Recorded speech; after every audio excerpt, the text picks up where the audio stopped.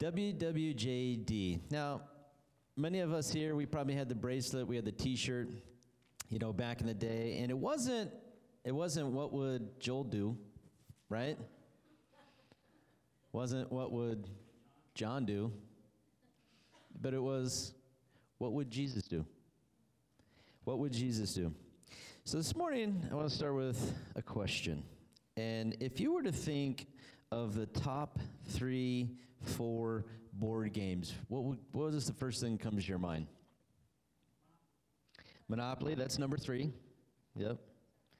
So the number one game, chess, in the world, ever most popular, is chess. Yeah, that's still on Monopoly. How about that? Aye.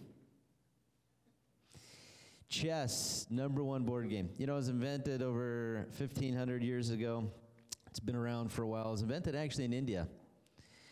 Second most popular board game, checkers. That was invented in French. It was in France. It was a Frenchman who invented it in the 12th century. Third most popular board game is Monopoly. I know, it's not working. Thank you for that pointing, Joel. Third most popular board game, Monopoly, is actually originally called the landlord game, and an American woman invented it in 1903 to teach people the difference between renting and buying, right? How many of us have learned it's much better to own than just to rent, right? And so that's why Monopoly was invented, 1903, by an American woman. The number 4th most popular game, Scrabble. First called Criss Crosswords in the United States, 1938. 5th most popular game, backgammon. How many of us remember that game? This game was invented, it's 3,000 years old, and it was invented in Persia, which is modern-day Iran. Trivial Pursuit, invented in Canada, 1981. Entertainment, sports, arts, science, nature questions. 7th most popular game, Clue, invented in England, 1949. This was one of the first games to sell more than $1 billion. 8th most popular game, Life, the game of life. How many of us have ever played the game of life? Invented in 1860, United States, by Milton Bradley. 9th most popular game was Risk, invented in France, 1957, on war and strategy. And last, running in my top 10, is Pictionary, right? Canada, 1985. Now, we're talking about games, talking about board games. I want to talk about card games for a second. Most popular card games, most of us in here would guess, would be solitaire, poker, hearts, gin rummy, blackjack, spades, right? Now, I bring up these games because how many of us as kids played at least a board game? How many of us at least played a card game? Now, I'm not asking where you played the card game. I'm just asking if you played a card game, right? So how many of us, and this depends your age, because if you're too old, board games and card games were of the devil. But if you're not too old, like Joel or myself, right, then it was okay to play board games, card games. It's what we did as kids, right? This was before cell phones. This was before, Nintendo and Atari even came out, right, if you know what those are. This was before, back in the day, when family sometimes, use that word, bored. Sometimes you break out a board game, and you play a board game. You play a card game. But you know what board games did, and you know what card games did?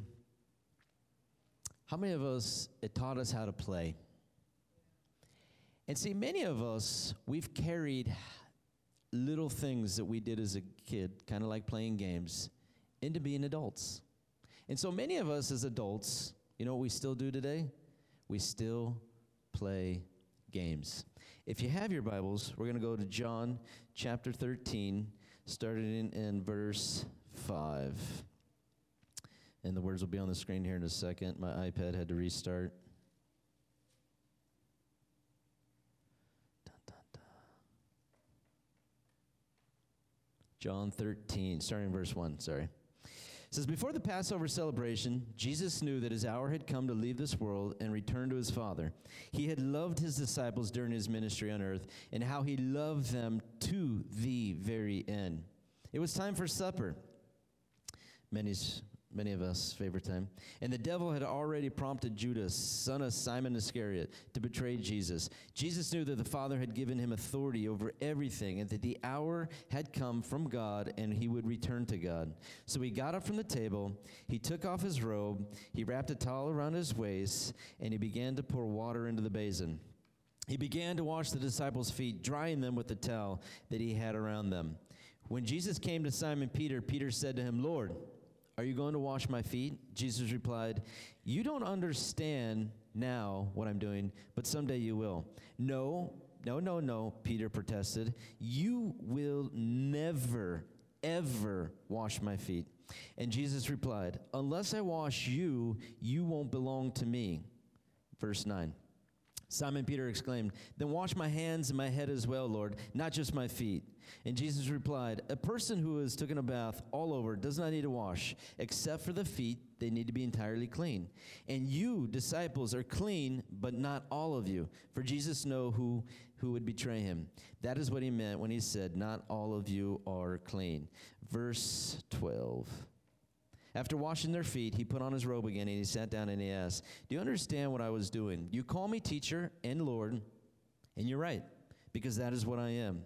And since I, your Lord and your teacher, have washed your feet, you ought to wash each other's feet. I have given you example to follow. Do as I have done to you. I tell you the truth, slaves are not greater than their master, nor is the messenger more important than the one who sends the message. Now that you know these things, God will bless you for doing them." And so this morning, as we start to break down this scripture and paint the picture on a canvas, it says that Jesus' time, it was time for him to go. How many of us as parents, hiring your first babysitter as a parent, had very specific instructions for the babysitter? Be nice to my kids, smack them, I'm going to smack you, make sure they don't watch TV, right? How many of us, when you had a babysitter, you had instructions, because our kids, they're precious little jewels and treasures most of the time, and so you had specific instructions. How many of us have ever had a loved one who passed, and before they passed, they had some very hard or heartfelt things to say? There was things that were heavy on their heart. Or if you've ever gone on a trip, and before you went on a trip, how many of us, we said certain things because we just didn't know, sometimes you just don't know if you're going to make it, right? Jesus, it says as we start the scripture, he knew it was his time to go. And so as you look at John, and you look at John chapter 13, when you know it's your time to go, when you know you're getting ready to die, there are some very important things that you want to describe. There are some very important things that matter to you, things that are most important. Jesus begins this in chapter 13 through 17, and he starts to describe things that are very, very, very important. He knew he was going to go, and so he had to do something very important. Jesus said, as he's sitting with his boys, he brings up Judas. You know what's crazy about Judas? We all wonder this, right? Why did there have to be one? Judas was a man who, whether he didn't get it, whether he didn't want to get it, he saw the same miracles everyone else did. He felt the same love that the other ones felt. He got to eat the same bread and fish. He got to eat the carne asada and the prime rib just like everybody else did. He got to see the blessings. He got to see the miracles. Judas saw everything from start to finish, 3.5 years with Jesus. But no matter what he saw in Jesus, you know what? He chose to ignore because he was so stuck on money. Judas was so driven by money that you know what money did to him? It caused him to not hear from Jesus. Money. And how many of us, we can look around the world, right?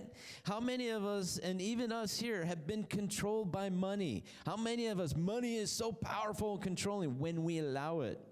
And for this man, and we know that he goes on to kill himself because he felt so bad, money controlled him. And that money voice was so loud in his head that he couldn't hear the voice of Jesus. Maybe money's not your thing. But I bet you this morning, every one of us, there's one thing that speaks louder sometimes than the voice of God. For Judas, it was money. And he couldn't hear. Jesus said, described in the beginning of the scripture, that he was consumed with darkness. Darkness means ignorance. Darkness in the Bible talks about ignorance. That's the opposite of Jesus. Jesus said, I am the way, the truth, and the life. So when we hear Jesus, we're hearing truth. When we listen to Jesus, we're hearing the way. When we hear Jesus, we're seeing life. Jesus said, I'm the light of the world. If you follow me, you'll never walk in darkness. Never, ever, ever. To choose to not follow after Jesus is saying that I'd rather be ignorant than follow the light. Judas chose this path. He chose to be ignorant because money was so important. This is the Last Supper. This is the last moment. This is a very special moment where Jesus spends with his boys. You know, as everybody arrived and the appetizers were being prepared and brought out, when you would come to this Last Supper and when you come to have, a dinner, you start by washing your right hand. You didn't have to wash two hands, not till you got to the main course. But as the appetizers were brought out, you come in, you wash the right hand. I guess you only ate the appetizers with your right hand. And then you get to the main course, and this is when you would get your hands and you'd wash both hands really, really good. But the main course, as they're sitting there and everyone's enjoying the meal, there's something that was missed. Now, Jesus brought up a bath. And how many of us enjoy baths, right?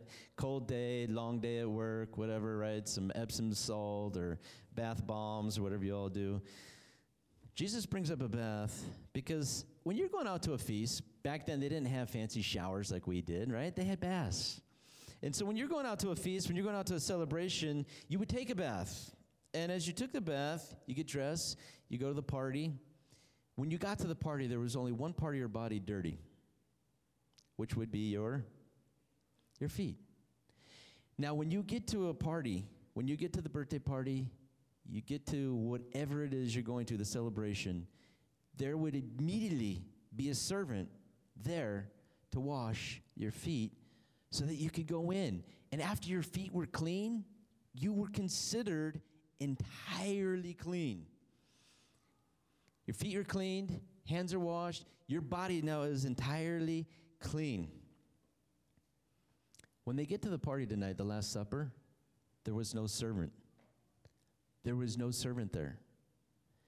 Now, having no servant, they all walk in. They all start the party. Everyone's probably looking around because they know their feet are dirty.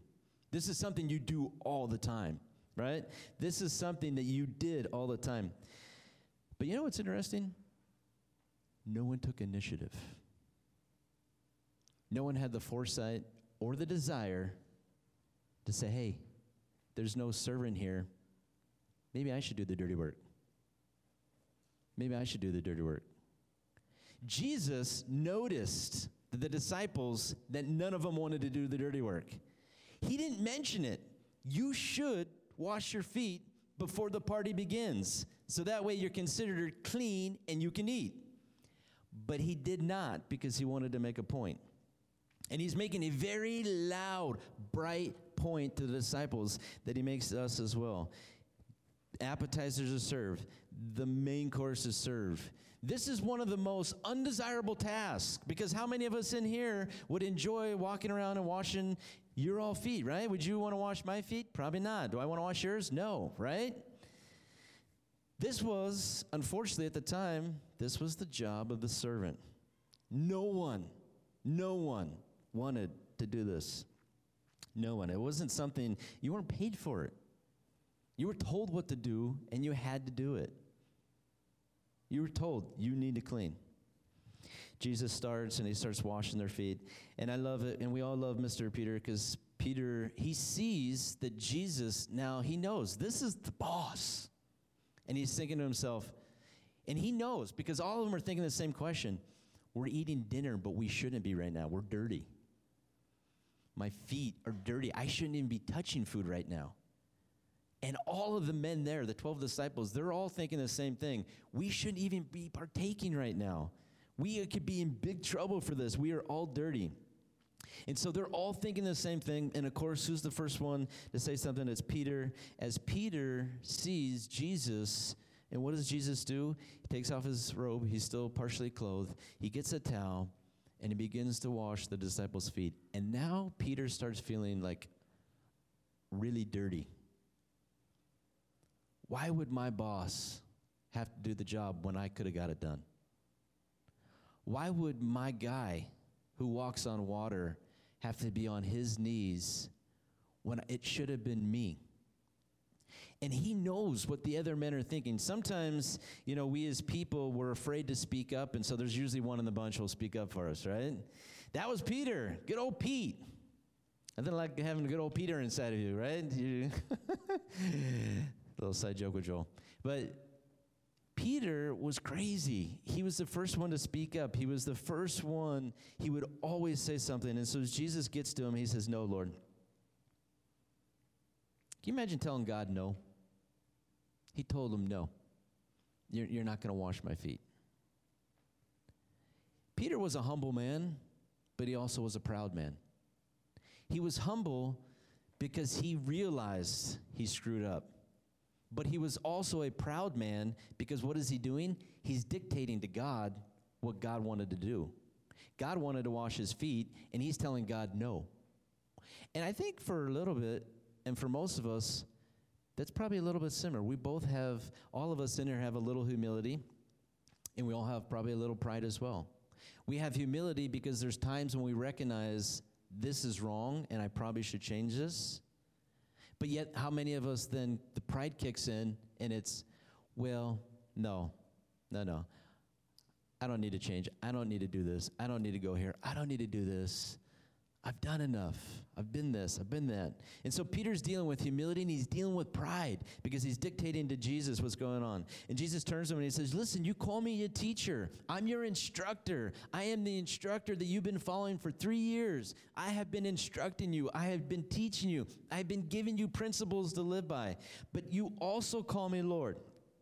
Lord, meaning the one who occupies the supreme place in your life. You call me teacher, your instructor. You call me Lord because I'm the one who takes the supreme, the most important place in your life. You call me Lord. And he said, even though you call me teacher, even though you call me Lord, I now give you the example to follow. This wasn't just a feel-good moment, but it had to be powerful. It had to be amazing. I'm sure their stomachs are twisting and they're turning and they can't believe that they're watching Jesus get down on his hands and knees and wash their feet. It had to be, because I know that the food was good, the candles were beautiful, the lighting was perfect, the imagery, everything was there. This was the Last Supper. They know something's about to happen. Something big's going down. And Jesus is on his hands and knees. This was important. This was big. And Jesus said, I'm giving you now an example that I need to follow. Rabbis after this, for years, they taught that we should, yes, wash one another's feet, that we should be humble in our service. But interestingly enough, most of the rabbis also felt that they should hold their social status. They got off track. Jesus said, is there a difference really between a master and a servant? He said, the master is the boss, right? Tells everybody what to do. And the servant just does it. And he goes, me, being like a master, have taught you that your title really honestly means nothing at all. He goes, I am your teacher and I'm your Lord. That's a title. But it's not something that I cling to. It wasn't just a feel-good moment. And the point that Jesus was making, from now on, this is the mission of your life. His time was to leave. It was time to go. The suitcases were packed. Everything was ready. And what was the very first thing that he wanted to say to his disciples? Your goal is to serve God, and your goal is to serve each other. Serve God, serve each other. Even when it means getting dirty. Even when it means doing the job that no one else wants to do. Luke chapter 22, verse 25, it says, Jesus told them, in this world, kings, great men, they lord it over their people, and yet they're called friends of the people. But among you will be different. Those who are the greatest among you should take the lowest rank, and the leader should be like a servant. Who is more important? The one who sits at the table or the one who serves? The one who sits at the table, of course, but not here. For I am among you as one who serves. Does our service to people speak loud and clear about the God that we say who's in our heart? The way that we interact with people, the way that we treat other people, does the service, and I'm not talking about doing good deeds. Good deeds don't get you to heaven, right? Mr. Sam in the back had a question this morning. Does being nice mean that you're going to heaven? And the answer is absolutely not, because a lot of us in here, we're nice because we feel like we have to, right? Most people in the world today, and where the conversation was, we act nice because we've been trained to treat people nice, because then we're going to get the response that we want. We're not being nice because we want to. We're being nice because we're trying to get something in return. Jesus said in the kingdom of heaven, it's different than the kingdom of heaven, it's different than the kingdom we've been brought up in. How many of us know that bosses are important? Absolutely. But if you're not the boss, are you just as important? Right? How many of us have been trained in churches? Pastors are the most important. Do you think in Jesus' eyes they are? Absolutely not. But yet how many people hold pastors up to this high level? The pastor's up here, everybody else isn't. Yes, I know that the stage builds this high thing. That's just because most pastors were short back in the day. That's why they build them tall, right? Pastors are no different than the people sitting down in the seats. Jesus said, if you want to be great in my world, then you need to serve. If you want to be a great person, then you need to serve. But don't judge one another how they serve. You need to be faithful how he tells every one of us to serve. Because I serve differently than you serve, right? You serve differently than I serve. We all serve differently, but we shouldn't judge each other by how we serve. Paul says in Philippians, he says, don't be selfish. Don't try to impress others. Be humble. Think of others better than yourself. Don't look for your own interests. Take interest in others too. You need to have the same attitude that Christ Jesus had. Though he was God, he did not think of equality with God as something to cling to. He gave up his divine privileges and took the humble position of a slave, born as a human being, and when he appeared in human form, humbled himself in obedience and died a criminal's death on a cross. This is the greatest thing in the entire world. Our God, Jesus, the man, this person, this story, everything that is written in this book. God, not clinging to who he is, God in himself. This is God willing to come here, to become a man, so that he can teach us, so that he can love us, so that he can show us the way. And God even becoming a man so that he could die on the cross. Obedient to death. Humble. Graceful. Loving. And even willing to do some of the dirtiest work there is. Jesus played in the dirt. Jesus got down on his knees. Jesus served the unlovable. Jesus touched people that nobody else wanted to touch. He would spit on the ground and put that mud in people's eyes. Gross. But their eyes were open. Jesus would get down on the ground with people that none of us would want to be associated with. Jesus made sure that he served every single person that he came into contact with. And he, being God, was willing to get down on his hands and knees. What? A position of a servant? Position of a slave? What? Why? 2 Chronicles 16:9 says, the eyes of the Lord search the whole earth in order to strengthen those whose hearts who are fully committed to him. Our service to men, to women, to one another, it shows where our hearts are. Do you want God to bless you more? You need to serve more. Do you want God to bless your life? Yes, it starts in so many different ways and fashions. It is all over the board. But one of the number one things is who holds your heart. One of the number one things are really what is most important to you. It really shouldn't be doing good, because doing good doesn't get you to heaven. It doesn't even mean coming to church, though we want you to be here. The most important thing should be God is the God of my life. He has my heart, and I let nothing else in my heart but him. And Jesus said to the disciples, he says, I set for you now the example that I'm asking you to follow. You guys have heard and you know that when Jesus asked them originally to be his disciples, he's saying, you're going to take on and do everything that I do. When we become Christians, it's not the sinner's prayer. You don't find the sinner's prayer in the Bible. Nowhere in the Bible do you find it. There's not in there. Saying a prayer isn't going to get you to heaven. Light bulb, it doesn't. But the day you decide, when Jesus said to the disciples, come follow me, and they left their nets, and they said, I give up my job, my security, my money, my life to follow him, they got saved. And have we done that? Have you given up everything that is secure in your life? Have you given up the thought of money and life and future and hope and this and that to follow Jesus alone?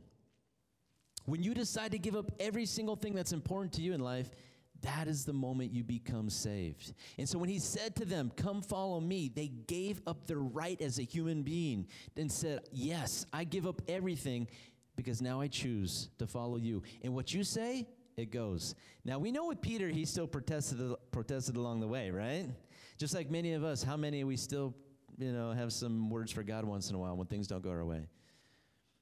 But he decided to follow. And so he said, I will do whatever it is that you do, I'm going to do. Whatever Jesus does, what would Jesus do? Is that what we live by? Is that what we are here today to do? Every single thing that he lived and breathed and taught in the scriptures, that is what needs to be lived out here in the church. Jesus, in John chapter 13, as he's sharing this with the disciples, these were the 12 minus 1. These were the men who started the church. These were the men who started the church. And Jesus said, it starts by me serving you, and then you serve one another. I'm serving you, and now you serve one another. Follow my example. Follow after me. 1 Timothy 4:12, we love what that says. Don't let anyone think less of you because of who you are, whether your age, your status, whoever you are, if you're a boss, you're not a boss. Paul says, be an example to all believers in what you say, in the way that you live, in your love, in your faith, in your purity. Until I get there, focus on reading the scriptures to the church. Focus on reading the scriptures, teaching the scriptures, encouraging believers, and teaching them. Be an example in every single thing that you do, in the way that you live, in your love, in your faith, in your purity, and what you say. And so this morning I started with board games. Why did I start with board games? I start with board games because I feel like many of us in our world today, we never left the board. We're still playing the game.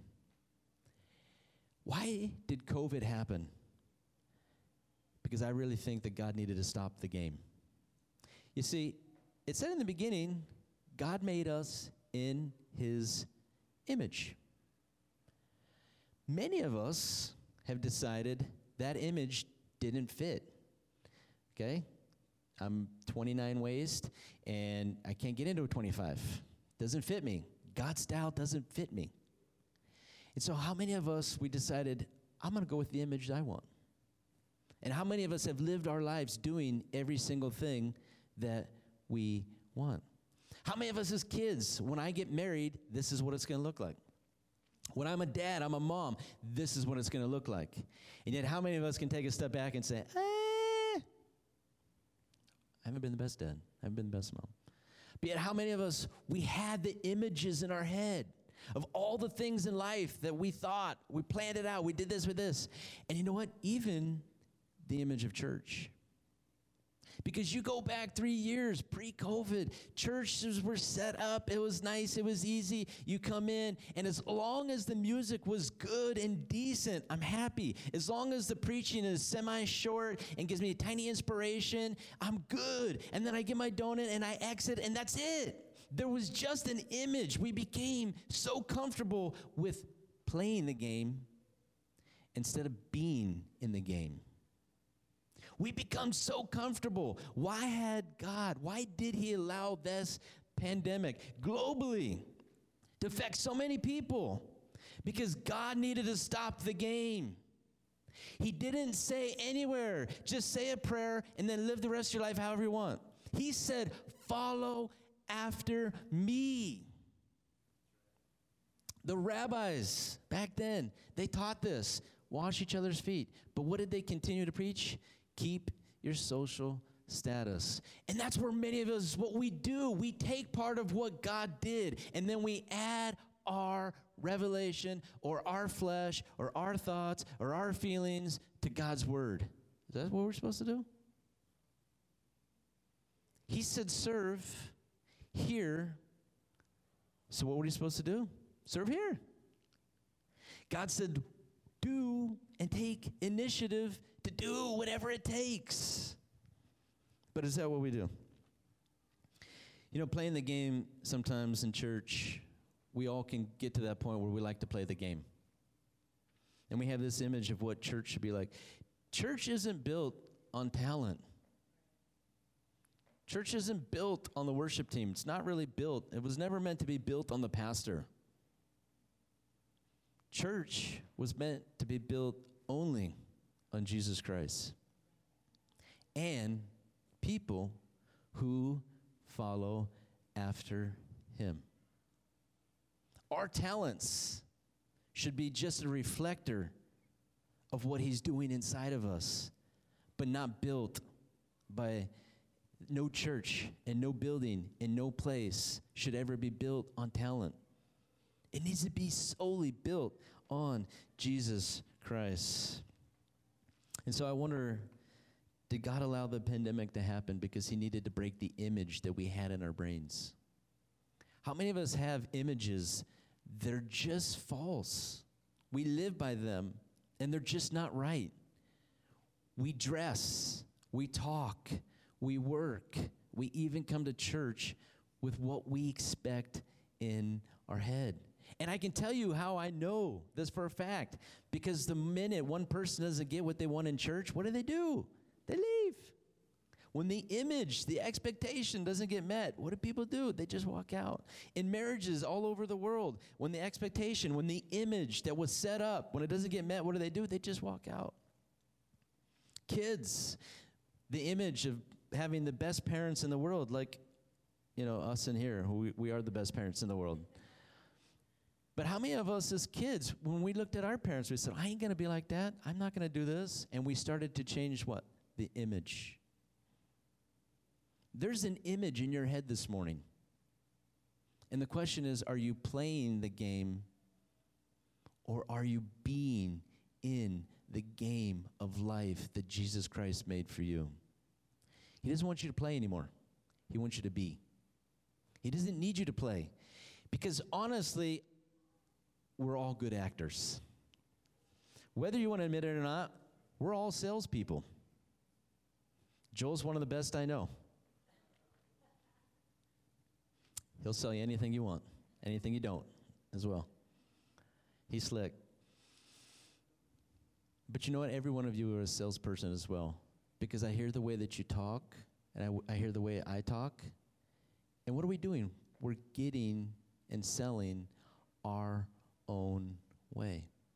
We've learned that over time. We've conditioned ourselves, and we condition other people. I'm going to get my way one way or another. This is what I want. This is what I feel, and I'm going to make it happen. Because some of us this morning, we're still playing the game. What else does God have to do to get us to stop? What else does God have to do? This is now a season that needs to change. You know, churches all over this town, churches all over the world, they'll say the same thing. Some are growing, but most churches are declining. And you know why they're declining? Because they're hanging to the image of what church used to be. But you know what church used to be? It was the image in which man made. It wasn't the image that God made.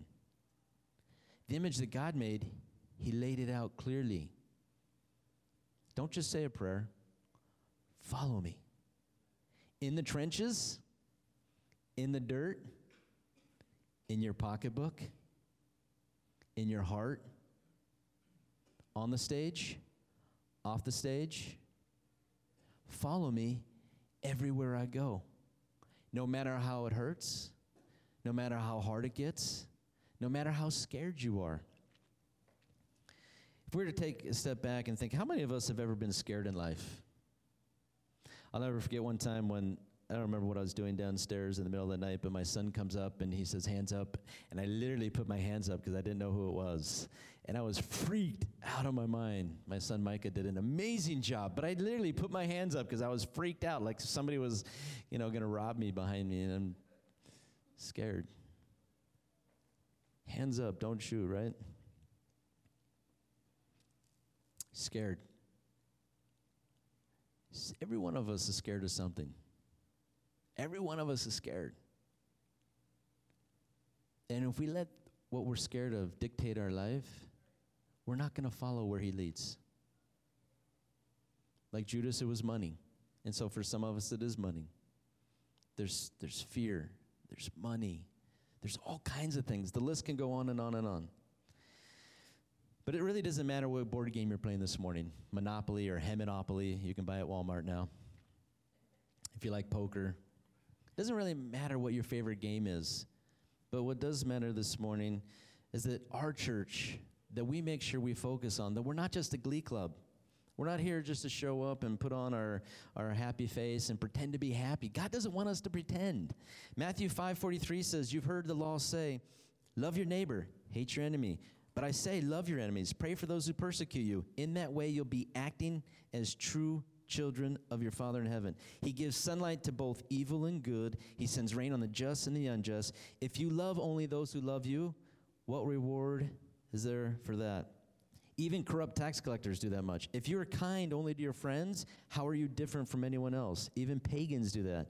But you are to be perfect, just as your Father in heaven is perfect. Romans 12:9, don't pretend to love other people. Really love them. Hate what is wrong. Hold tight to what is good. Love each other with genuine affection. Take delight in honor each other. Never be lazy, but work hard and serve the Lord enthusiastically.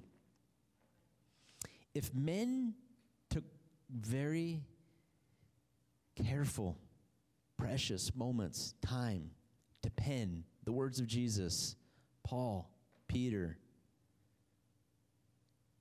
what we read this morning, what we've read over the years, is it something that we just let go in one ear and out the other? Or is there somewhere in our life that God is saying, you're not following me here, but I need you to? Stop playing and acting. Theater's over. The theater's closed. You can turn it in. And now I need you to do it. The rubber meets the road. Because you know what, in our world, it's not only going to get, I don't want to say, never mind, I won't say that. But you know what? Tomorrow's going to be a pretty day. But the Bible does say, when the end is near, it's not going to be so pretty. What else will it take for something to hit our head to say, you know what? I'm playing too much, and I got to get back in the game. I'm playing solitaire, because it's only one, right?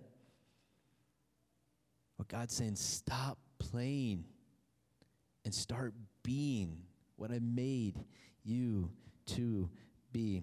So we wrap up this morning. We started this saying, what would Jesus do? In our first week, we talked about Jesus would feed people. He would clothe people. He would give cold water to people who were thirsty.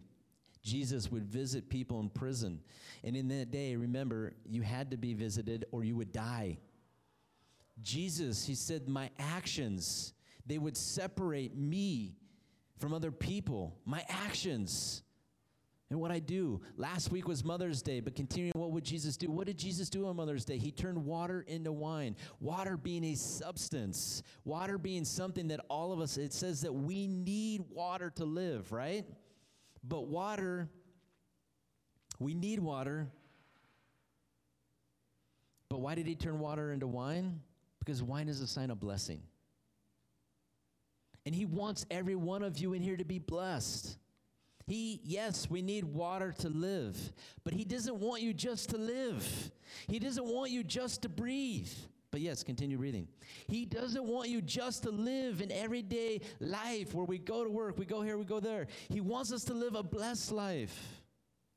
But the blessed life from water into wine, it doesn't mean what we think it means, because it's that image again.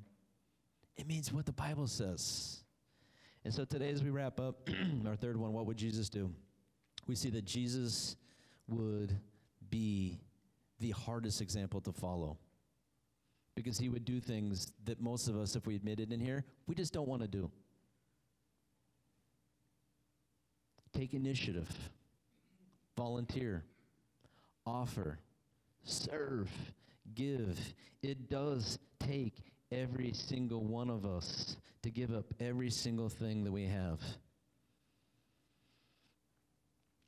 I'm going to close with one more verse.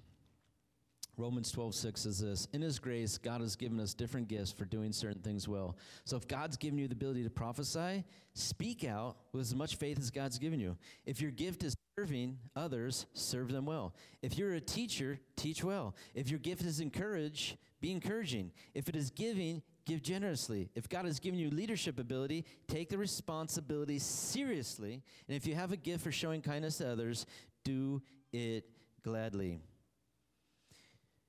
Every gift that we have, it was given to us by God.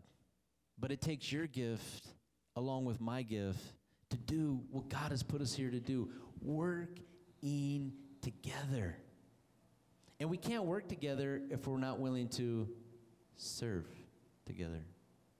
And if we're not willing even to serve in the first place. It takes initiative. It takes drive. It takes saying, you know what? No matter what needs to get done, I will do it. That's what God wants me to do. That's the example he set for me to follow. On my hands and knees, cleaning, scrubbing, whatever it takes, I'm here to serve. But it takes every one of our gifts to come together to make something beautiful. You all are beautiful, and you all are amazing people. Every single one of you, God has still put you here for a reason and a purpose. And it's not just to play life, but it's to be the life, and so other people can find real life. The greatest goal isn't us, but it's who we're bringing with us when we do go to heaven. Let's pray.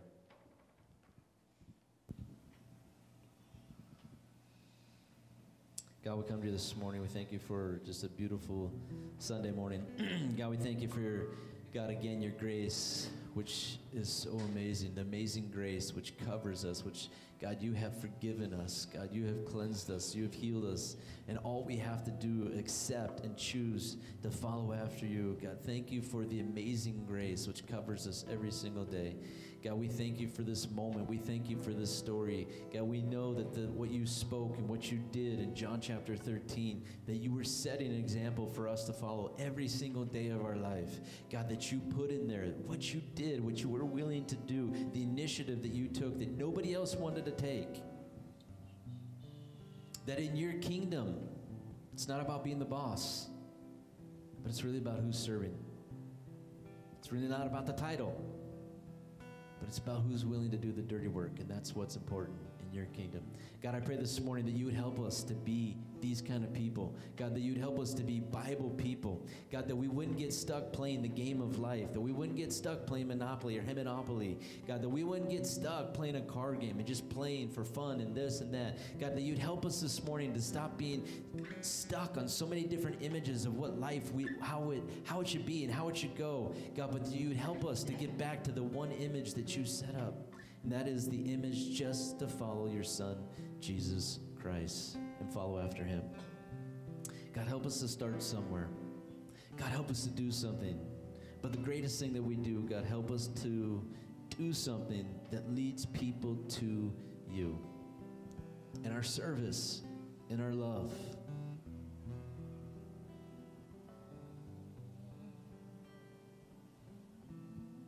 With your eyes closed and heads bowed this morning. You know, it's so crazy how Apostle Paul penned it in Philippians chapter 2.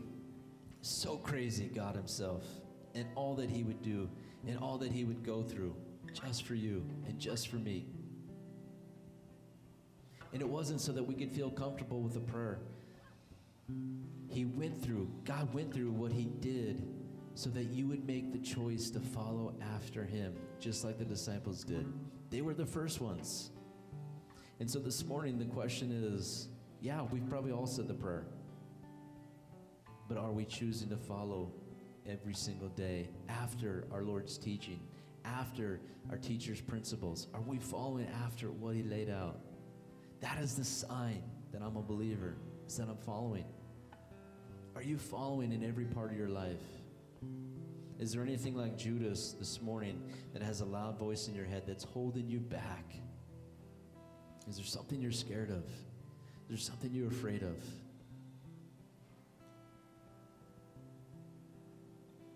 God built you for greatness. God built us to be great. But we got to continually let go.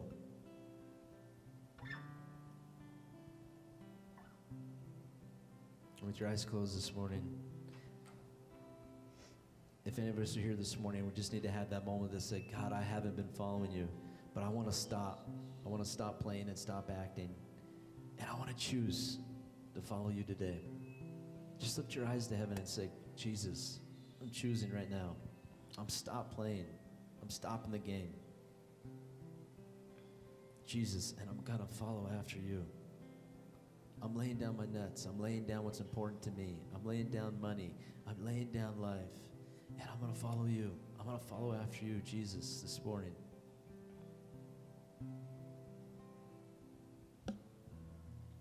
God, we love you. We praise you. God, we pray you to go before us this week and just do great things, God, in us and our kids and our families and around us. God, that yes, you would heal. God, yes, you would set free. Yes, God, that you would save.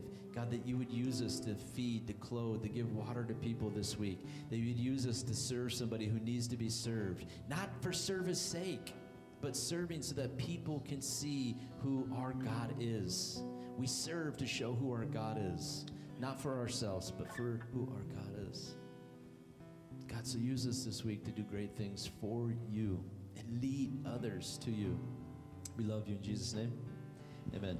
You know, this morning I hope you aren't hearing that I think board games or card games are wrong, because I'd play a board game with you. I'd play a card game with you, and my goal would be to kick your butt. But more than kicking your butt in a board game or a card game, how about let's serve together and do something great? How about we serve together and do something great for this valley? How about we move on from the image that man made, what church used to be, and let's get back to the image that Jesus made us to be.